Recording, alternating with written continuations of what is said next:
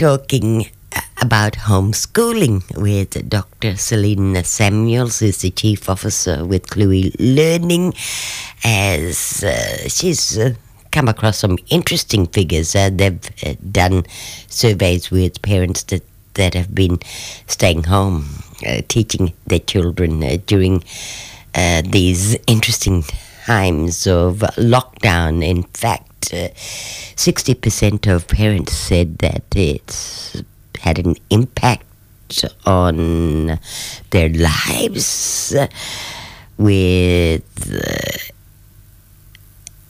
at least 29% of parents just also feeling very much the same about it. But I suppose it's been a good influence. If you're down in populated areas such as cities, a lot of the classes would have taken place live online. In remote areas, most of those classes would have been pre-recorded, or children would have been given hard packs to work from. And there's certainly been a noticeable difference with private school learning and public school learning. So what has that difference been? Well, for private schools, maybe parents have had the opportunity of having one-to-one time with their teacher following the learning of the children. And with other students, they've pretty much had to have winged it as they've gone along. But most would agree it's been a certain time of interest. Also, 21% of parents thinking it's had an impact on their careers. Hello, Dr. Selina. Welcome to the program. Hello, Sandy. Hello, thank you. Lovely to be here. It is very interesting talking to you. Cluey Learning, I mean, tutorial, that's really what it's all about, isn't it? Yeah. Yes, we offer tutorials for students in school, so students from years 2 to year 12 across the country, and we give them, it's all online. So we provide online tutoring for students like in small groups or in one-to-one. And so we've been talking to a lot of parents and children across the country. We've just done a piece of research this piece of research is focusing on parents of primary age kids, although we're just finishing a piece of research for parents of secondary age students and the students themselves. And it's given us some real insight into how parents and, of course, families have been going in this new world of homeschooling. It's been an insight for me looking at some of those figures, Dave, because there's a good breakdown of what people have been thinking and the feedback. Yep.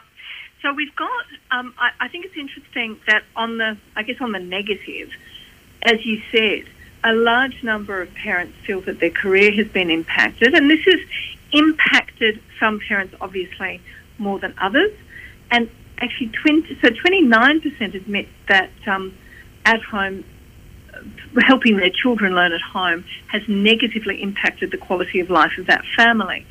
But I would say that there have been a number of families equally who have said how much they've enjoyed having their kids home with them and being able to sort of work alongside them. And I think that the very encouraging statistic is that over 65% of the parents that we spoke to understand better how their kids learn, what they're doing at school, the way that they learn, and how best to support them. So coming out of this, we've got much better informed and I think more involved parents, which I think is a good thing for everyone. And hopefully a healthy respect for teachers. Oh, absolutely. And of course, as a teacher, I'm very happy about that. But the number of parents, of course, who've been saying, wow, I never realised how hard it was before. I think we might see a little bit more of a sort of partnership between teachers and parents, which I think will be really helpful, most particularly, of course, for kids. What has prompted this research to begin with? Well, we were very keen to understand how families actually feel. There's a lot of press around it, and there are lots of, politics gets involved. We've seen it being a little bit messy in some ways, with departments of education saying one thing and potentially, even the federal government saying something different. But we really wanted to understand how families were actually experiencing this.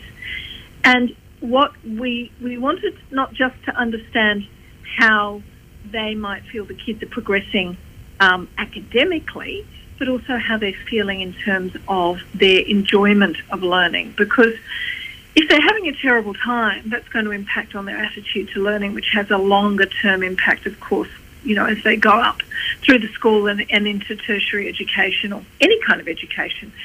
So on one hand, we've got some sort of a little bit worrying statistics. Almost a third of parents believe their child their learning has suffered during the period. So, and certainly teachers are concerned that children are going to go back into school with gaps in their learning. And I think that's probably fair to accept that for some kids, learning at home hasn't been as straightforward as it has for others. So there are those concerns, but there's also a sense that perhaps we're all going to be better equipped, as you said in your introduction, perhaps the better equipped to cope should something similar, let's hope it won't, but should something similar happen in the future. Peer learning is also a big factor. I mean, there's nothing like a bit of healthy competition between kids to get over the line. Absolutely, that's a very good point. And that was an interesting statistic, I think, that 47% of the parents we spoke to believe that the lack of peer-to-peer learning as a consequence of being isolated at home has had a big impact on the challenge for children. And I think that kids do learn really well together. A lot of research tells us that peer-to-peer learning is very powerful for kids. So learning in that kind of environment, it doesn't have to be a big class. Even just having one peer that you can bounce ideas off, it can be very powerful for children because they talk to each other in a different way to the way they talk to adults. And sometimes they can explain things to each other better than adults and even teachers can. So that is definitely something, and I know that kids who are going back to school next week are very keen to be with their friends again. And as they are connecting up with friends again, will we see perhaps a little more online learning, maybe just done a little bit through the school systems? Look, I think that's a very interesting point. I think you're right. I think what we're really seeing is there's been a shift in our understanding and relationship with online learning across the country and across the world, for that matter. Whereas there was this view that it would all be a disaster. Actually, our research showed us that a lot of children, many more than we expected, really loved online learning. And I would say as well that educators are probably much less against it than they were. Partly the difficulty was that they had to make a shift from teaching kids in a classroom to teaching them online in a very short amount of time. So that caused all sorts of problems. But they're starting to see that kids do learn online. They can learn remotely. And of course, children who've been learning remotely because they're in isolated areas have been learning effectively for a very long time. So I think there's been a shift in understanding what online learning looks like, and possibly a shift in we've made a leap from thinking that it's just taking what you do in a classroom and putting it onto the computer, when we know that what works in the classroom isn't the same as what works online. So making that shift, I think, has been really important and may make it easier for kids who are remote to have a better quality of education, which I think in the end is going to be a great positive outcome. And there's also been different platforms used as well by parents. I mean, you've had Blackboard, you've had TikTok, you've had ABC online learning. It would have been really interesting navigating all, or taking them bits and pieces off like a menu. Well, absolutely. I mean, the ABC education content is fantastic. I know that TikTok is a whole new thing, and I've seen some interesting stuff done by drama teachers using TikTok as a platform for kids to create all sorts of little videos and little dramas and that sort of thing. I think there's just so much available that can be really productively used. The important thing, and this is something that I think educators are really understanding, I think parents are understanding, is that to be more open-minded about the resources out there, but most importantly, making sure that children are doing something active when they're learning online. They're not just sitting and watching, but they're doing something with what they've learned. And actually, TikTok's a great platform because kids are encouraged to participate, and it's that participation which is all where the learning really happens. So I think there's been some great things that have come out of this. And one of the statistics that we found and you referred to was how kids in regional and rural communities and areas in Australia were far less likely to have any kind of connection with their teacher during the period of learning from home. And I think that perhaps teachers are starting to recognise that technology is a great connector and that they should really be using it to connect with the students directly. I think a lot of positive understanding of technology in that way will come out of this, rather than seeing it as always something to be feared. Yeah, interaction, all hands up there with TikTok, as you've just pointed out, a little bit like playing video games in some sense, and being creative about it. Have you guys learned anything at Cluey Learning Tutorial with the way you guys might deliver assistance online with tutoring? Well, what's interesting to me, we designed our platform from the start to be online. So we designed the platform to be optimised for online learning, and we have an interactive whiteboard so children and their tutors can work together, and we have small groups so we can group kids, up to 4 kids across the country together in a class, and they work together, utilising all that peer tutoring and as well as having a tutor there. So we've developed all of these things with online in mind. And I think what we've learned is that for a lot of schools and a lot of teachers, they just needed they needed to be pushed to explore the opportunities for online learning. And this has been a push for them. It was a bit of a scary push to start with, but they're beginning to see that there are ways that you can connect kids using technology with resources that are really powerful, and to use it to personalise so that we're actually giving each individual child what that child needs, rather than just giving them a bunch of generic material that's available to everybody. I think that's the thing that we feel very pleased that that's the way we designed our platform, because it has emerged that that's really what kids are missing. Yeah.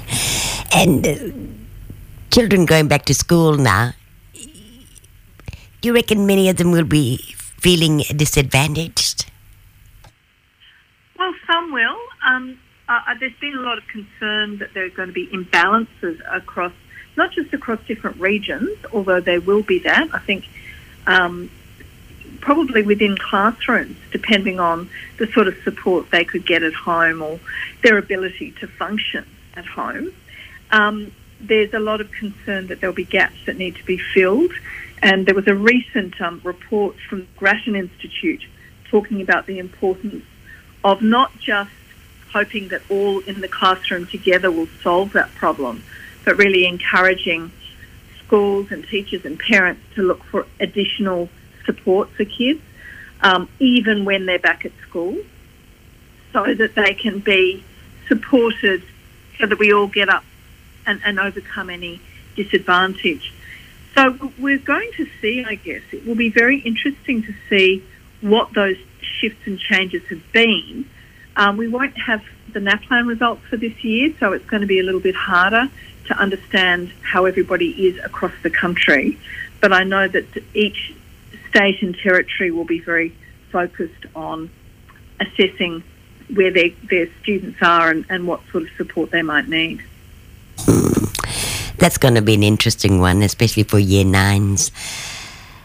Dr. Samuels, we'll have to do this again when you get the other figures in. It's been... I'll be delighted to. It's been a pleasure meeting you. It's been a pleasure talking to you and to all your listeners, Sandy. Thank you. Thank you. Thank you. Okay, bye-bye. Bye. Dr. Selina Samuels, she's the Chief Officer at Chloe Learning, which is a tutorial group. They came up with some interesting figures there on home learning during the lockdown.